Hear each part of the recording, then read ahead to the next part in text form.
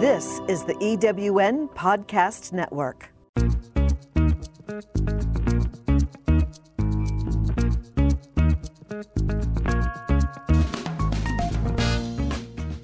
Welcome to Late Boomers, our podcast guide to creating your third act with style, power, and impact.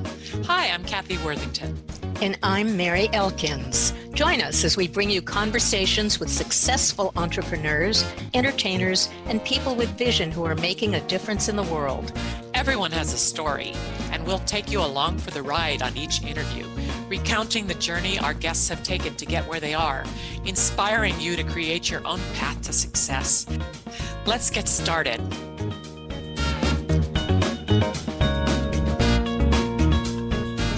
I'm Kathy Worthington. Welcome to our latest episode of Late Boomers. Today, our guest is Brooke Simonson, certified nutrition coach, weight loss expert, public speaker, and podcast host, who is on a mission to help people look and feel their best without confusion, frustration, or stress. And I'm Mary Elkins. Brooke does nutrition coaching to help people lose that 5 to 50 pounds for the very last time. Her podcast is called The Health Investment Podcast. Welcome, Brooke. Thank you so much for having me, Kathy and Mary. I'm excited to be here. We're delighted to have you. And we always like to ask our guests how they got started on their career paths. What were your early influences or mentors, and how did you find this calling? Right. Yeah. I always ask the same on my show. It's kind of this little story time that's fun, right? Hearing someone's background. So I guess my path is kind of a windy one, as I'm sure many people can relate to. But I was born and raised in Mesa, Arizona. My mom was a teacher and my dad had his own business. And I spent obviously a lot of time seeing their work, a lot of time in my mom's classroom and then at my dad's car dealership. So I think teaching and business were kind of two professions I was familiar with. And I started out majoring in education and kind of taking that route. And after college, ended up moving to New York City, my favorite place in the world. Still would live there forever. We'll probably move back someday. But I taught for 12 years. I had a 12-year teaching career. And at the same time, so after college and throughout my 20s, there was also a lot of kind of stuff happening to me physically. I never really gained the freshman 15 in college, but when I was in my 20s and I started my career, I gained about 15, 20 pounds, depending on the day. And I also just felt kind of bloated and tired and hungry all the time, or I guess people would say hangry was more like it because I was kind of irritable and just not my best. So I did what most people, and I think most listeners can relate to, is a lot of Googling, looking on social media, kind of what should I do to feel better? And I tried a lot of stuff. I tried exercising a bunch, doing a lot of cardio, counting calories at one point, juice cleansing. I mean, you name it, I probably tried it, but nothing I did really helped me lose the weight, keep it off long term, and ultimately just have the high energy and the confidence I craved. So I guess it was sort of normalized to me that once you start working and aging, you start to feel this way where you're just tired more or you gain weight. So I kind of chalked up my symptoms to aging and teaching. And, you know, just a lot of my colleagues and friends commented that they felt the same. So I thought maybe this is just kind of a natural part of life.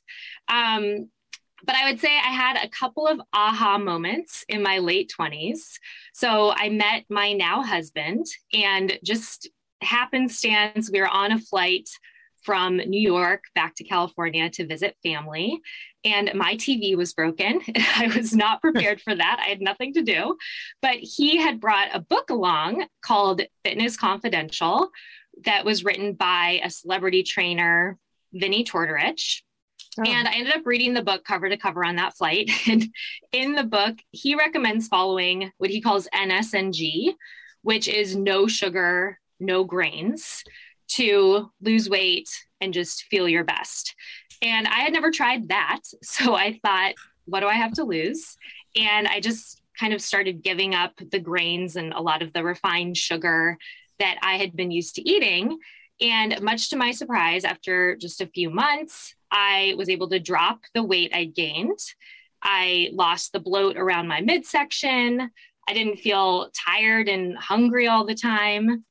And I guess that was when I had my second aha moment, which was that it's 100% possible to look and feel your best in spite of aging or any career choice. And it really boils down to making small, gradual nutrition and lifestyle tweaks. And, I learned I could feel better and I could look better at 29 than I did at 22, which I didn't think was possible. So I ended up really spiraling down a rabbit hole of podcasts and articles and books. I was determined to learn everything I possibly could about nutrition and health. And I eventually enrolled in the Institute of Transformational Nutrition to become a certified nutrition coach. So I was still teaching at this time. This was really kind of a passion project, a hobby. What grade were you teaching or what subject? Yeah, so I started off teaching middle school English for 3 years, and then I taught high school English for 8 years. Wow. So, English, yeah. But when I was learning more, I just wanted to tell everybody about everything I was learning. And, some people wanted to listen more than others. So I started a blog. And I really thought at first this was just going to be kind of a side project, and I would maybe coach clients while teaching. But when my husband and I decided to move from New York City out to California to be closer to our family, it was kind of the clean slate, the fresh start, the impetus to leave my teaching career and pursue my passion, and kind of to try my hand at the other profession I'd watched growing up in my dad owning a business.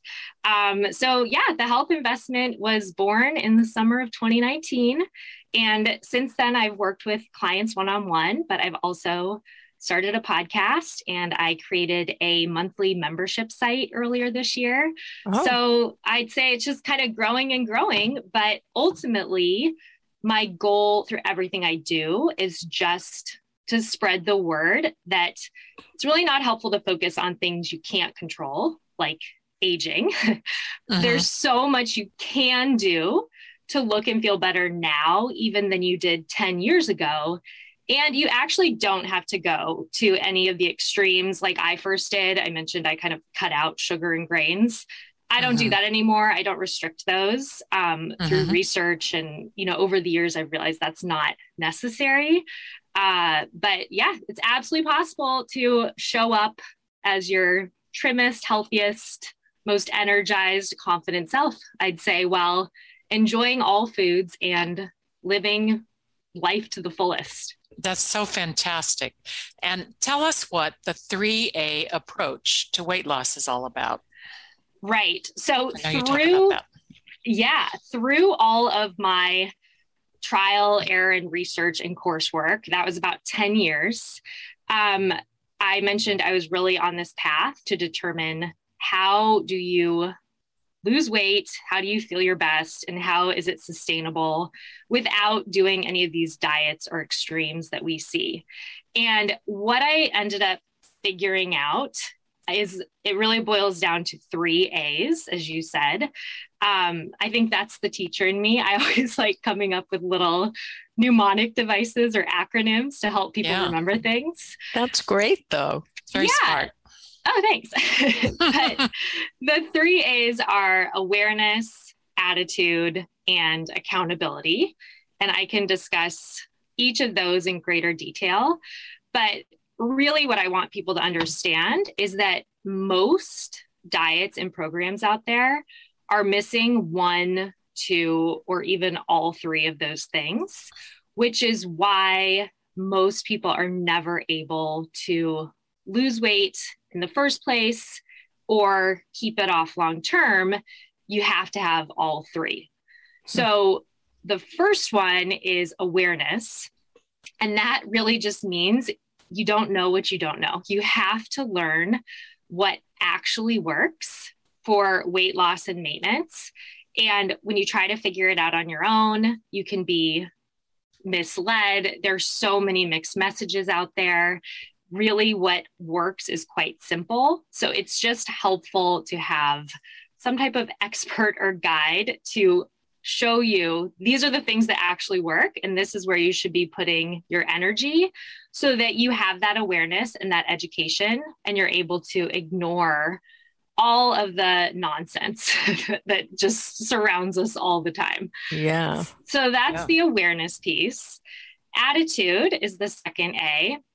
And when it comes to sustaining, this is really more about maintenance, I would say. When it comes to sustaining your goal weight, what you do obviously matters. So meaning in your day-to-day, your habits, what you're eating, any type of actions you're taking on a day-to-day basis, those certainly matter. But for weight maintenance in the long term, your mindset, your attitude is absolutely critical. I would even say sometimes that's more important than the actions you're taking, because without the right mindset, you're not going to be able to sustain your success long term. So for example, I'm thinking when I'm on social media and I see people posting, ruined my diet today, or diet starts Monday, that's not a helpful mentality. Not at all. To have, again, long-term sustainable success. You're not bad. You're not wrong for eating a scoop of ice cream. You didn't cheat on your diet. So when I'm talking about attitude and mindset, it's really breaking out of those kind of limiting beliefs that don't serve you. And then the final A is really the big one, is accountability. And again, I just think we, in our lives, when our car breaks, we go to a mechanic, or if we are having marital issues, we may seek out a therapist, but then we're going to experts for different areas. But then when it comes to something like eating healthier or weight loss, a lot of people turn to Google or what their friend's cousin tried that they saw on Facebook. And, they're taking shots in the dark, and they're probably never finding the guidance and support they need to expedite their goals, to reach success quicker, and again, to sustain it long term.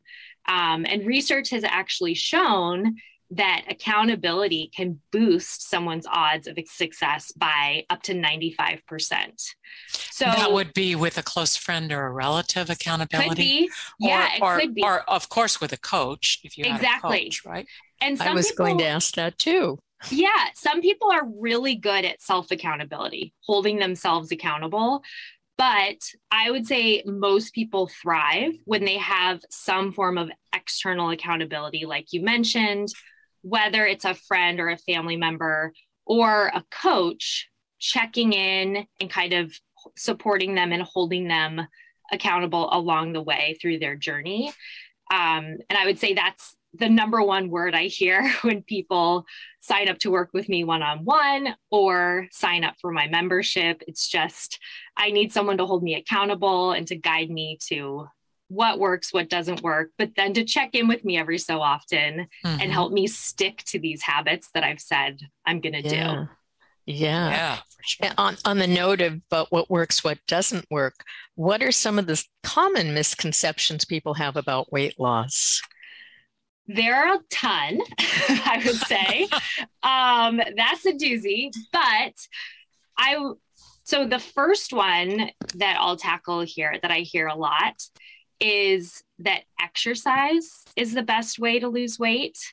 And I see people, especially now, it's the trendy thing. It's the Peloton through COVID. Yeah. Everyone was getting a Peloton, and there's nothing wrong with a Peloton, right? I mean, that's amazing if you enjoy cycling and connecting with that community, and that could be a way to hold yourself accountable. So I'm in no way saying exercise is bad.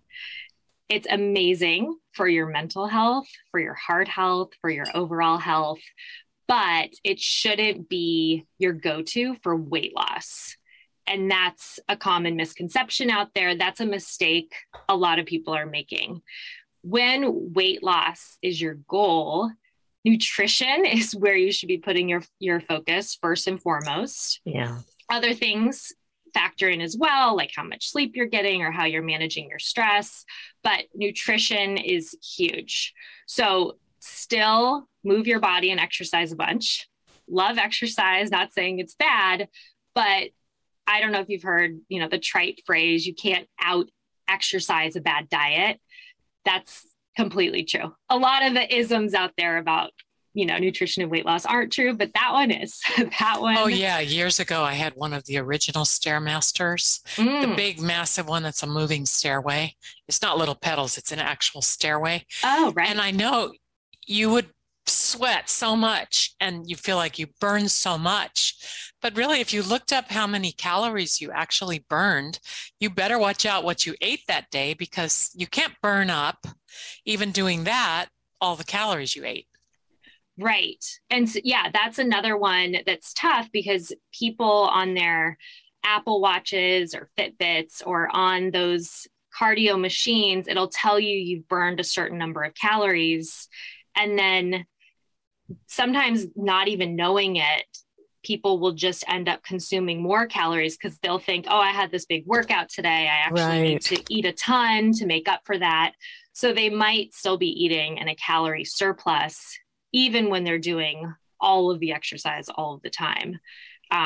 So that can be, that's something definitely to be aware of. I would say another misconception that I see a lot is that you have to count something to lose weight. So calories and macros come to mind. Right. Obviously, calories. Can you explain what macros are? I don't know that term. Yeah, macros is just a shortened term for macronutrients. So it's protein, carbohydrates, and fat. So people think that they need to have the perfect balance, or they need to count how many grams of each they have. And there's calorie and macro counting apps that can help you with this. And they have great marketing teams, because I see them spreading this idea everywhere that you have to have our app to lose weight. You have to count something. You have to log every bite of food. And I personally, that's not an approach I want to take. I have nothing against those apps if they help people and people are served by them and they're losing weight and it's not kind of a burden. But the message I like to spread is that you actually don't have to count anything. You do need to be in a moderate calorie deficit to lose weight, but you can do that by having a general understanding of how the 3 macronutrients affect your hunger and your satiety. And you can, lose weight without logging things, if you will. You can break up with the apps if you want. It's 100% possible. Very cool. But you need those macronutrients, though. You need the proteins and the carbs and the fruits, and you need the whole gamut of it to remain healthy. You do. You need them all, and you just don't have to kind of feel like if you're not using an app like everyone else is using, that you're doing it wrong. And again, that's where guidance comes in from someone like me or another nutritionist or dietitian to help you figure out the basics. And, the basics are really what work. And so it doesn't have to get so complicated. Why do you think people get stuck in the yo-yo dieting cycle? So I think there's so many reasons, but I think the big one is that they don't really know what else to do. So they do these diets. And again, a lot of people are doing them, and there's always a new one.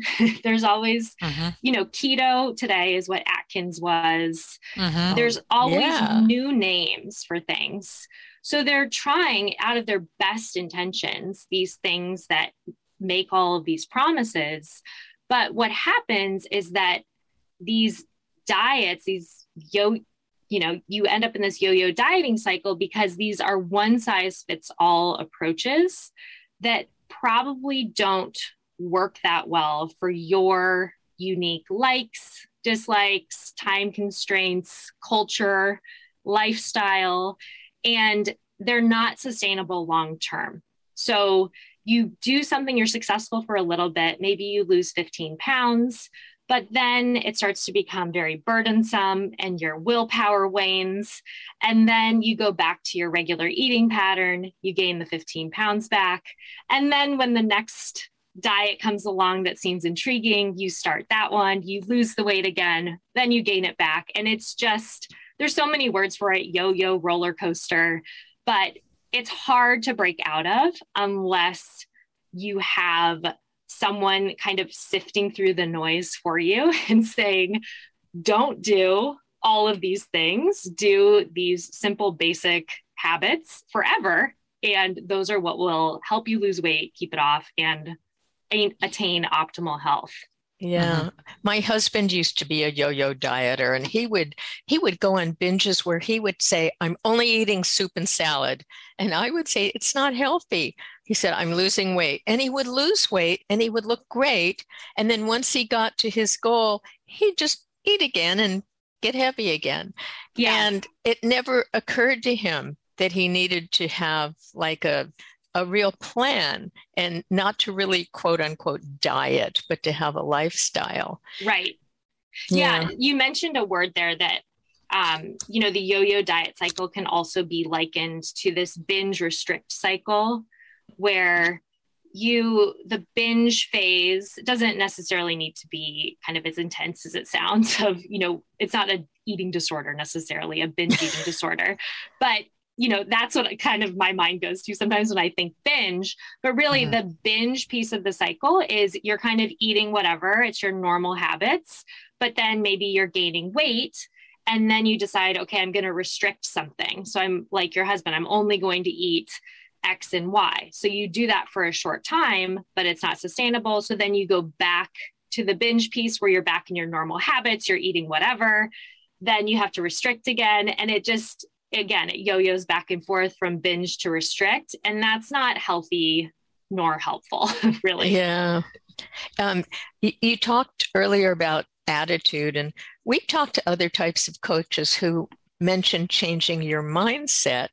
Can you tell us again more about why this is so critical in keeping weight off and what are the mindset shifts that people really need to make? Yeah, for sure. I would, I said before, your habits are certainly important. And I think, again, in my 3A approach, it's the awareness, attitude, and accountability. So maybe you're even following some plan and you're gaining some awareness of what's actually working. But if you're not tackling the attitude, the mindset piece, it's going to be really tough to have that lifestyle, like you just mentioned, to break out of the dieting phase and be able to say it's a lifestyle, not a diet. And really, changing behaviors can be a lot easier than changing your mindset. Because if you think about where you got all of these ideas, they've been ingrained in you from when you were a small child, from what parents used to say about nutrition or weight loss or weight gain, messages you've gotten from TV shows or movies or social media. So breaking out of existing mindsets is tough, but it's not impossible. So I'd say there's two kind of critical mindset shifts that can be real game changers if you're able to adopt and embrace these. The first one is that you're only ever aiming for progress, not perfection. And I think a lot of these diets out there, they give you strict rules and it's kind of you're on the diet or you're off. And people feel like they have to be perfect in order to see results. And that is not going to serve you long term because no one is perfect. No one can eat perfectly in the real world. Real life is always going to get in the way.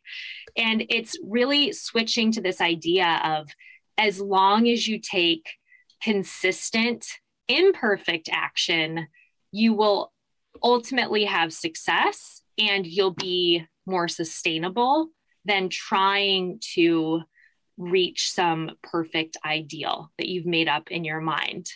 I love that. Oh, thank you. So that would be the first one. And then I think another very, very important mindset that my clients embrace and end up really loving is that foods aren't good or bad. And once we stop labeling foods as good and bad, and we stop making things so black and white, then we stop labeling ourselves as good or bad for eating something. And when you label yourself as bad, that ends up probably spiraling into a lot more thoughts of shame and guilt about eating a cookie or whatever it is. So instead of thinking cookie bad, broccoli good, thinking of every food just on a continuum of more nutritious and less nutritious. And then we're taking away kind of the weight, pun intended, if you will, of, what our choices mean and how they reflect on us. And it's also removing that idea of I'm cheating on my diet because I'm bad. And you're just trying to eat most of the time the most nutritious foods and just some of the time less nutritious foods. So it's not bad if you eat ice cream. It's just this thought of, oh, I had something that was less nutritious. How can I get more nutrients in then for the rest of my day to kind of balance that out? I love that idea. I do too. Is that like when we were little children, when your parents would say, eat your dinner and then you can have dessert? Yeah. And I actually follow many, and I've interviewed on my podcast, actually, a pediatric dietitian. And a lot of them suggest kind of mystifying or sweets and making them less off limits or making them less of kind of this treat you get only if you eat your vegetables. And even with kids at a young age, they'll even introduce something like a few M&Ms on the dinner plate. So it's not so much that you've eaten all the good stuff and now you get to eat kind of the bad treat. It's just kind of food is food. And then having the conversation at the dinner table of, let's look at all the things on your plate. You've got this nutritious broccoli. You also have some M&Ms that aren't going to, give you the same kind of muscles or, whatever you say to kids. But it's just having these conversations about nutrition and nutrients instead of, treats and indulgences. And the language, I think, is so important. That is true. When my daughter was real little, toddler and just learning to eat all the foods, I made all the vegetables into things that were fun. And she didn't get rewarded with dessert at the end of it, but it was like the vegetables were fun, like a broccoli, cut little florets, and if she put the broccoli in her mouth, the owl flew off and the owl would go, ooh, ooh. And cauliflower was crow trees and the crow would go, caw, caw. And she just loved it. And she ate so many vegetables. I kept telling my friends, just try this. Just try this. Does she still do that today when she eats broccoli? Probably not. She'd probably hate that I even did that. But yeah, and then when I introduced things like tortellini with pesto sauce, and that became her favorite food because Timmy and Lisa tortellini would go wee when they went down your throat. Wow, that's really cool. You were onto these strategies. Yeah. It was great. Yeah. Yeah. That meant I could take vegetables with me in a little baggie to the restaurant. So when you ordered her pasta with butter, she's still eating broccoli because I brought it with me. Right. That's cool though. That's really cool. There are all these little tricks for teaching kids. Yeah. And the earlier they learn that, the better, because my daughter is a spectacular eater now. She's turned 30 and she loves to eat vegetables and all kinds of, good stuff. Yeah, that's amazing. It did pay off, long term.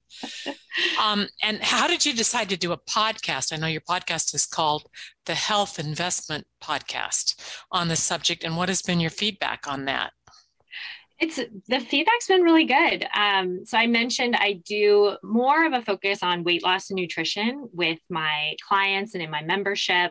But for the podcast, I wanted to kind of take a broader scope of all of the things health and wellness related.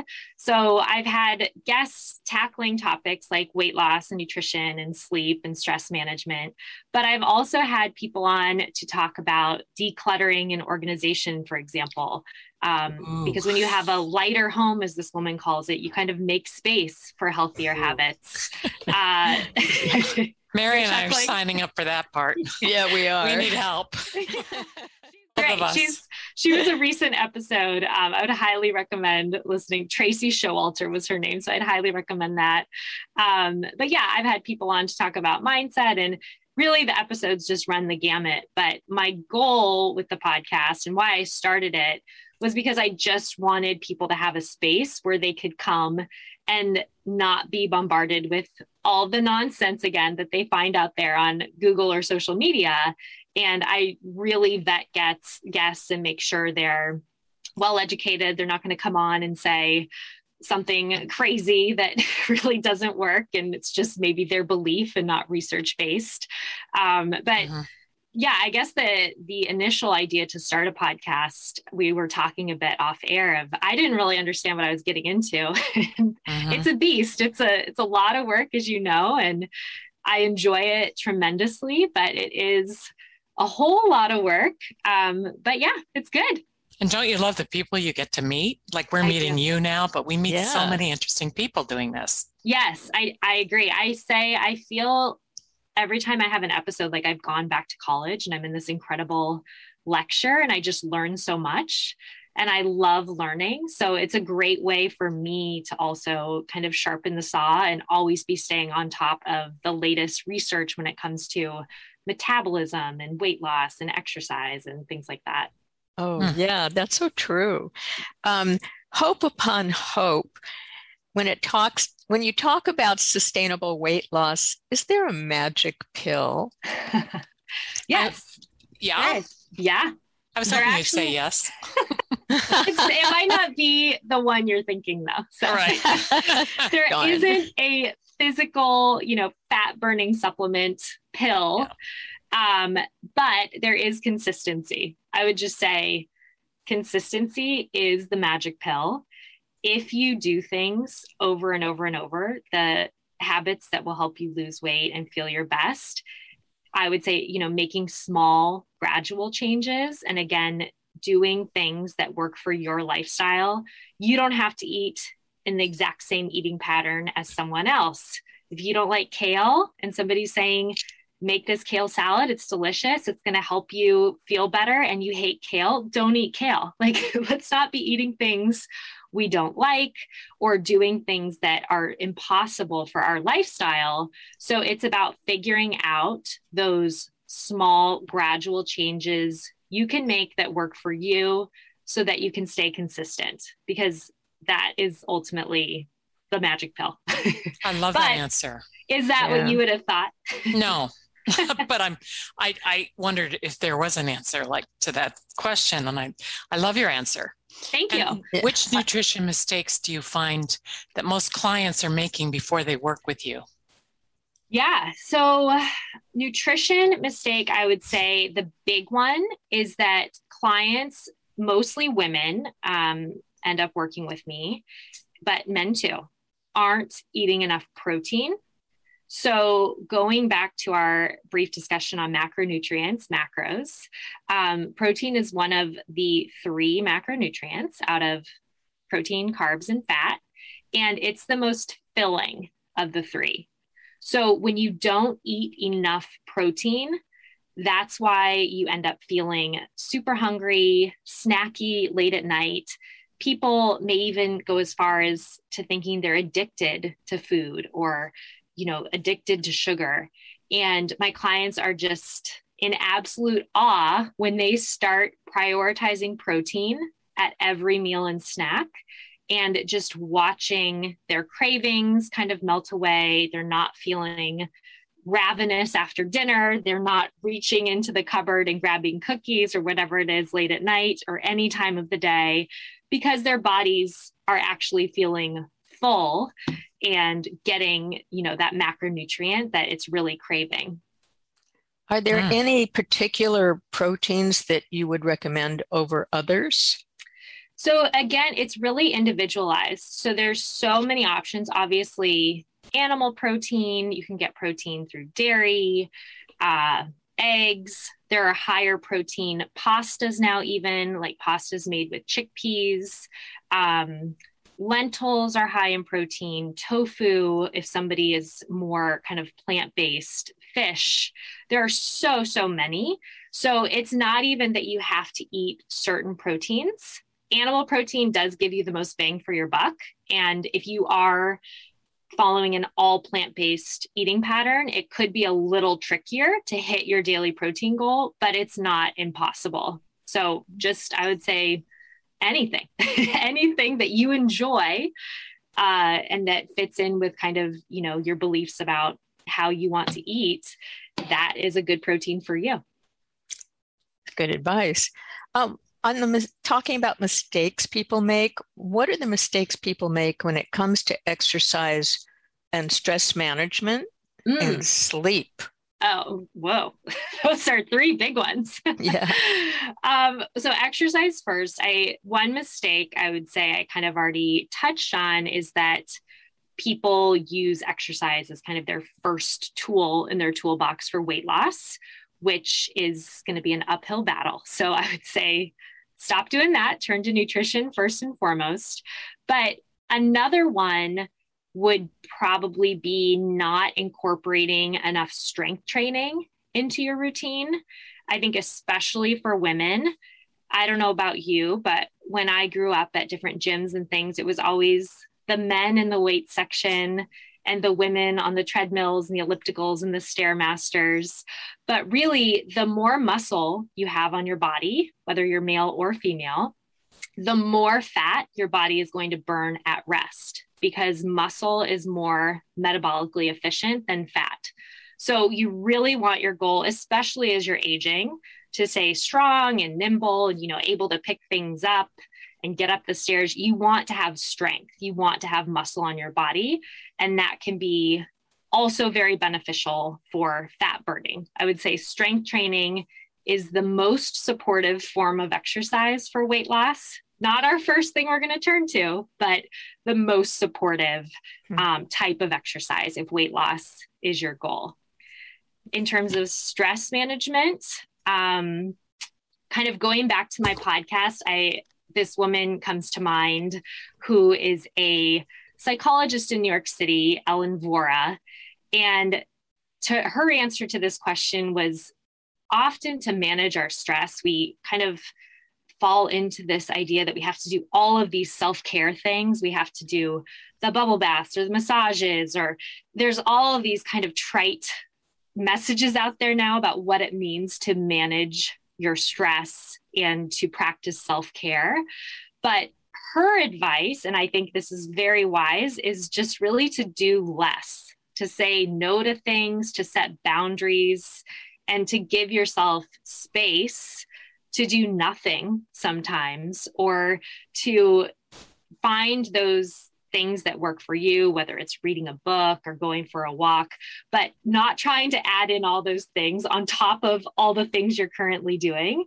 Really taking a step back and thinking, what are the most critical pieces of my life right now? What do I want to keep? What am I doing that maybe I can start saying no to? And then how can I introduce activities, even like phoning a friend, or, it doesn't have to be the bubble bath to manage your stress, or again, like nutrition. I think there's a bunch of stuff out there that's really, it could work for some people, but you have to figure out what works for you.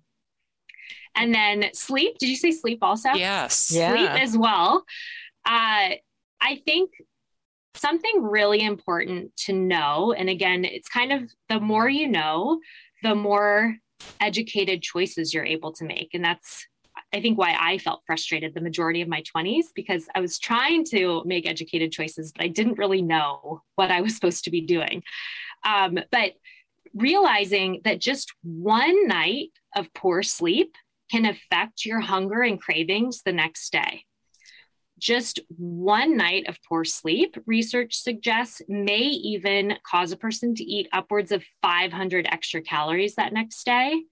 because sleep is so critical for so many bodily processes, but especially for kind of managing your hunger cues, your hunger hormones. So just being aware of that, that's not to say we're all going to get perfect sleep all the time, but just having that knowledge and knowing, oh, I didn't sleep well last night. I only got 6 hours and I woke up twice. And today I feel extra kind of snacky and I'm craving a bunch of sugar.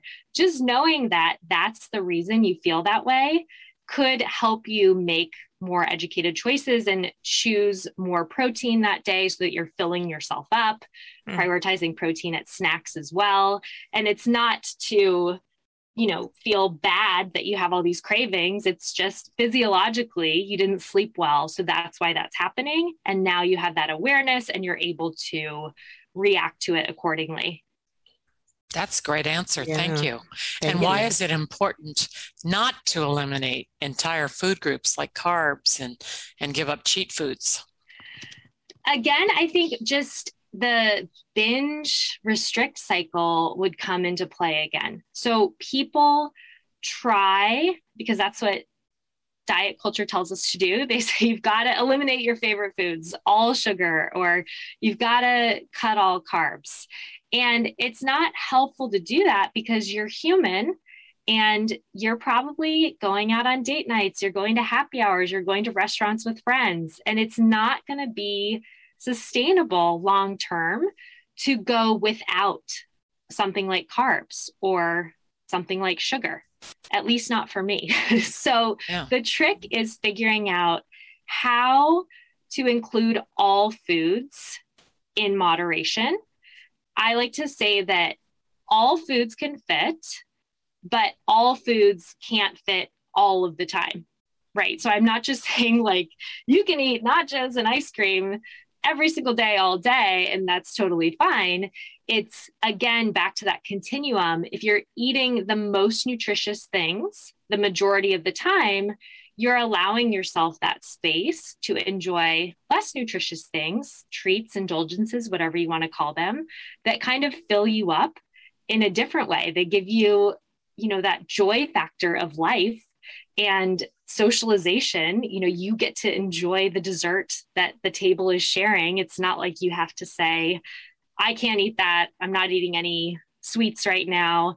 And that's how you're able to lose weight while loving life, I say. I actually have a free guide that I just created called Lose Weight While Loving Life, because contrary to popular belief, it is possible. I love that. We said that together, Mary. It may not come out that way, but have you changed your mind about anything regarding nutrition and weight after working with clients and also keeping up with current research?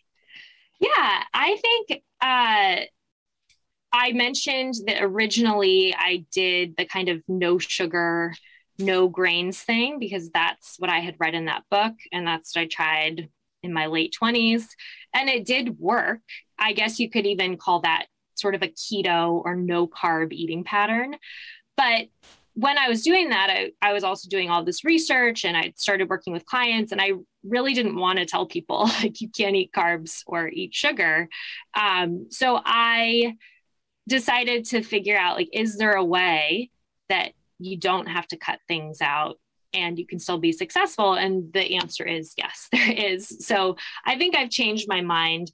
I used to be much more kind of in the very low carb or no carb world or no sugar world.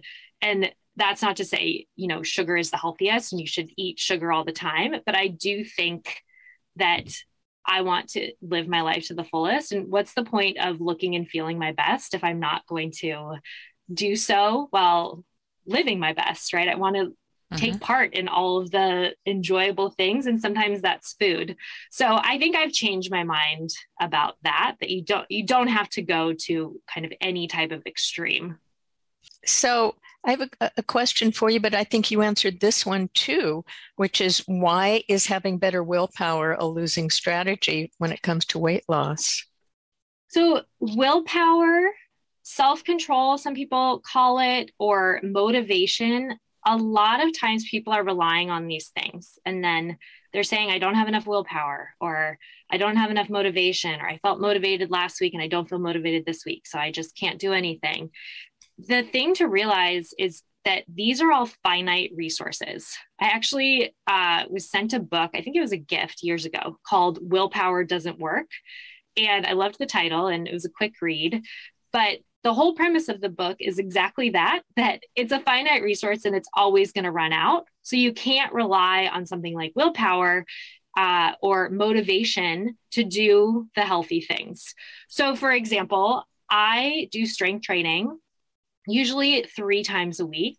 I would say the number of times I feel like doing it is 0. I really don't like doing strength training. I really don't like, if I could go the rest of my life and get the benefits from exercise by sitting on my couch and watching a TV show or reading a book, then I would be fine with that. I just don't naturally gravitate towards exercise.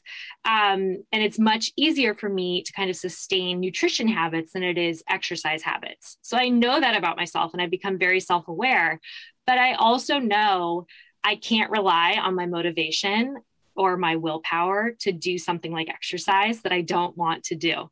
So what you should rely on instead is the systems you put into place. So for me, a system is putting strength training into my Google Calendar 3 times a week, being very specific in the description of exactly what it is I'm going to do that day, setting a time for it, and then seeing it on my calendar like a meeting that I have with you on this podcast or with a client, and realizing I have committed that 30 minutes of time to do this quick strength training workout. I'm going to hold that meeting with myself as important as the one with you or with a client. And that is a system I put in place so that I don't have to fall back on something like willpower or motivation, because I'm not going to feel that ever. So smart. Yeah, that's very good, if you can force yourself to follow your calendar for that half hour. Exactly. I know. And instead of like going outside and sitting, looking at the view. I know. And then, you know what, some days, most of the time I'll stick with it. But then there are some days that I think I'm going to just go for a walk today because I didn't sleep last night, or, I have that time set aside. So maybe I don't always do the exact thing, but I still have that structure in place that helps me stay on track most of the time. And what you do most of the time matters anyway. So yes, such good advice. Okay. Yeah. And also, can you tell us, what are some tips for what to eat to lose weight as opposed to restricting what you eat? Right. I teach a kind of template style of eating, and going back to me being a teacher in the 3A approach, I have an acronym for this as well, which is PPFV, which stands for protein, produce, fat, and volume. And I won't get into all of the specifics on each of those. Actually, in my free guide that I mentioned, Lose Weight While Loving Life, it shows you examples of plates and it breaks down why this is so important. So people could obviously download that. That's on my website, but that's what you want to eat. Most of the time, you want to eat protein, as I mentioned, because it's the most filling macronutrient. You want to get a lot of produce, especially through non-starchy veggies. Healthy fats also help keep you full. So you want to include, I say, about 1 to 2 tablespoons of healthy fat at every meal. And then volume is kind of this best kept secret that people aren't talking about. The more volume you get, the more you stretch your stomach a bit. We're not talking stretch your stomach after Thanksgiving meal, not that type of stretch, but just a gradual little slight stretch of the stomach actually increases your hormone that tells you you're full and decreases your hormone that says you're hungry. So eating enough volume or drinking enough volume, like through water, is critical for weight loss, because you're actually controlling your hunger and your satiety, your I'm full hormone, so that you're not just feeling hungry all the time. Because if you're hungry all the time, you're probably going to eat in a calorie surplus. Mm-hmm. Yeah, that's true. Super. Oh, that's such great advice. And Brooke, you mentioned your website and the free download. And can you tell our listeners what is your website? What's the website address? Yeah. So thehealthinvestment.com, super easy. And on the website, I think on the homepage, hopefully, if I've updated it, there should be links to the free guide, also to one-on-one coaching. There's a Google form application for that, for my membership, and the podcast. So it's kind of streamlined. And then I'm also super active on Instagram. I post tips and tricks and videos on there pretty much daily. That's kind of the only social media I'm extremely active on. The others I dabble in now and then. But yeah, I'd say my website or Instagram. I'd love to connect with you. And please don't hesitate to email me or reach out on Instagram. People will say, I don't want to bother you, but you're never a bother. I love that social part of social media. I think people forget we're real humans behind that. And I love, do too. Yeah, I love when people reach out and say, hey, I heard you on a podcast. This part spoke to me, or ask me a question. Like, really don't be shy. Yeah. Thank you so much, Brooke. Our guest today on Late Boomers has been Brooke Simonson, certified nutrition coach and weight loss expert. Thank you. You can find Brooke on Instagram, as she said, and her account on there is also called The Health Investment. And check out her podcast, The Health Investment Podcast. Thank you, Brooke. Oh, thank you. Sorry. Yes. Thank you so much for having me. And we want to remind our listeners to follow us on Instagram at I am Kathy Worthington and at I am Mary Elkins, and on our Late Boomers Instagram. Also write to us on our website, lateboomers.biz, B-I-Z, and give us some feedback on our podcast. We want to inspire, serve, and entertain you. Thanks again so much, Brooke. Thank you for having me. I really appreciated this conversation.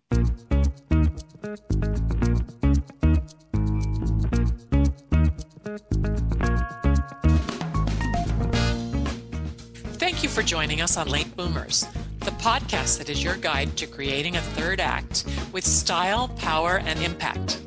Please visit our website and get in touch with us at lateboomers.biz. If you would like to listen to or download other episodes of Late Boomers, go to ewnpodcastnetwork.com. This podcast is also available on Spotify, Apple Podcast, and most other major podcast sites. We hope you make use of the wisdom you've gained here and that you enjoy a successful third act with your own style, power, and impact.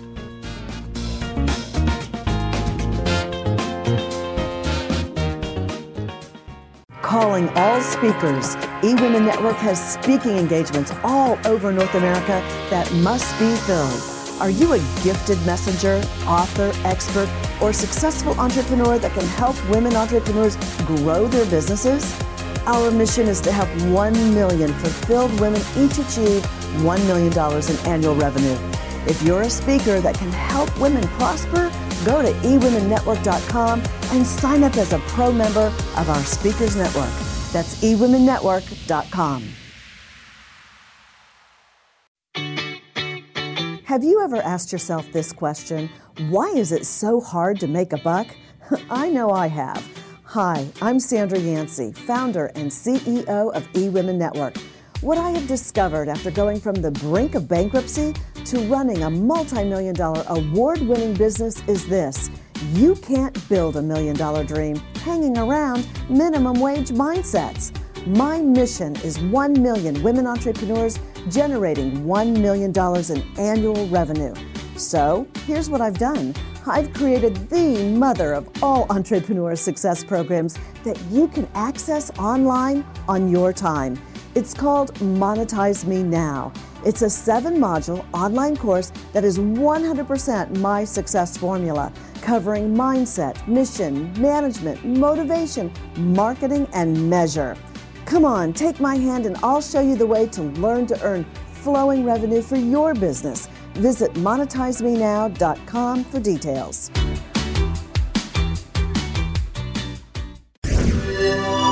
Thanks for listening. This is the EWN Podcast Network.